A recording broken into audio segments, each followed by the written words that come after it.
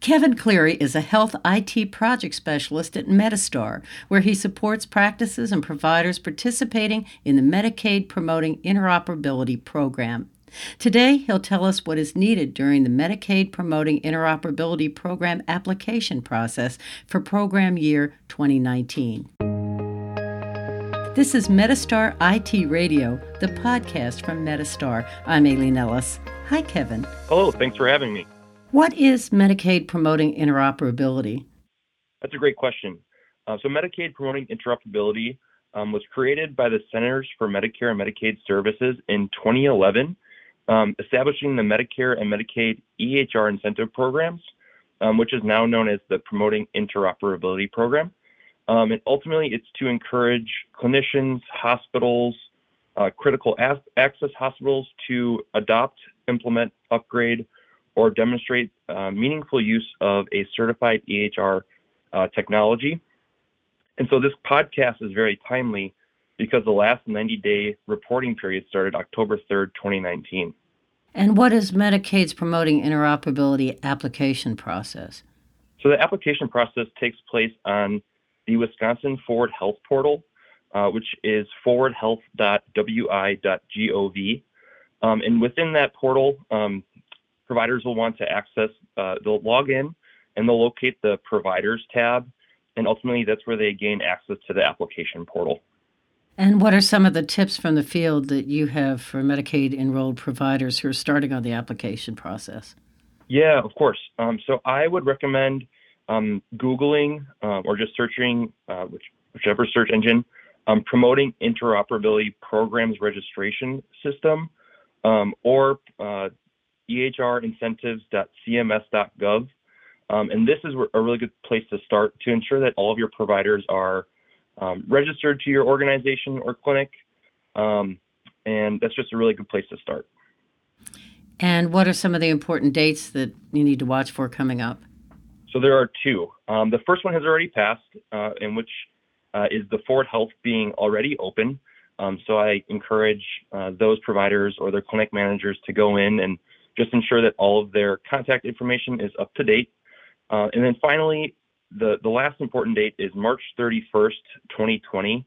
And that is when all of the applications for the program are ultimately due. So, of course, there's a lot of paperwork involved. So what documentation do you suggest that providers and their staff have available when they're working through the application process on the Forward Health portal? Of course.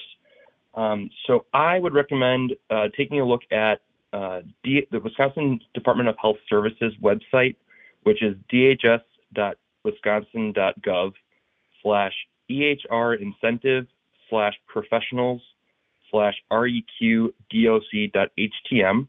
And again, all of these web addresses will be linked on our Medistar webpage.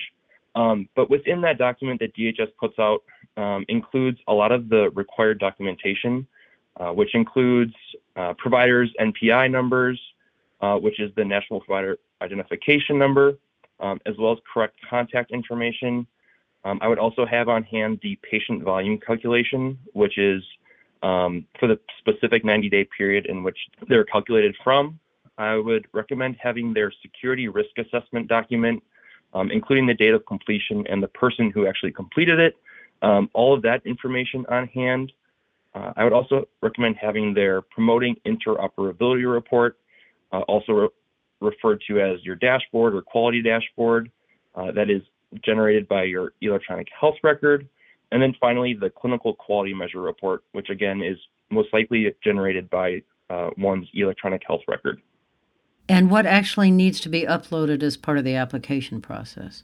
Yeah, so in addition to everything that I had just mentioned, providers will also need to upload their vendor letter or contract stating that the EHR, their electronic health record, was in place during their reporting period.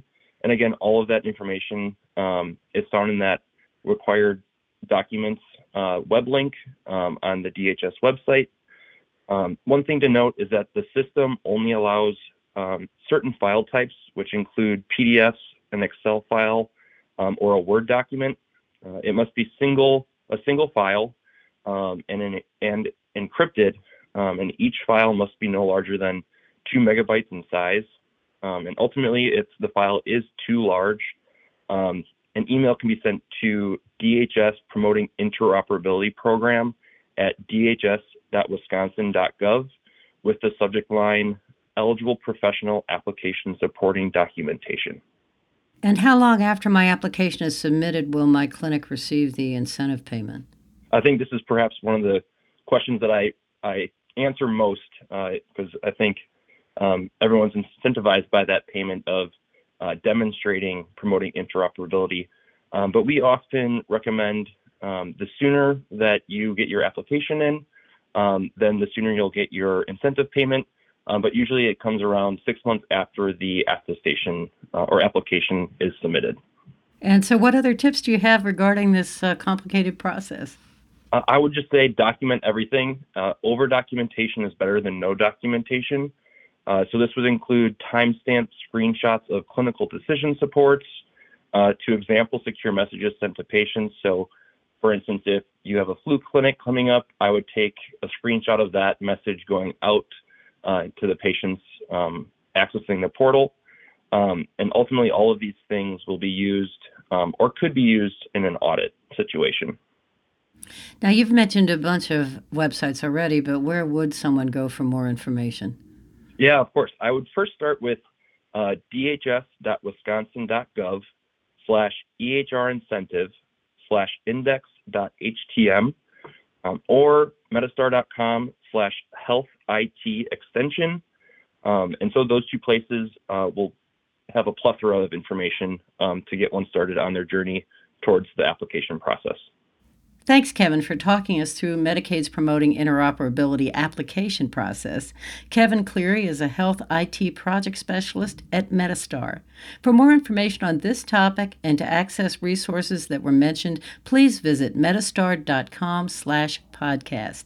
Thanks for checking out this episode of Metastar IT Radio. If you found this podcast helpful, please share it on your social channels and be sure to check out our entire podcast library for other topics that may be of interest to you. I'm Aileen Ellis. Thanks for listening.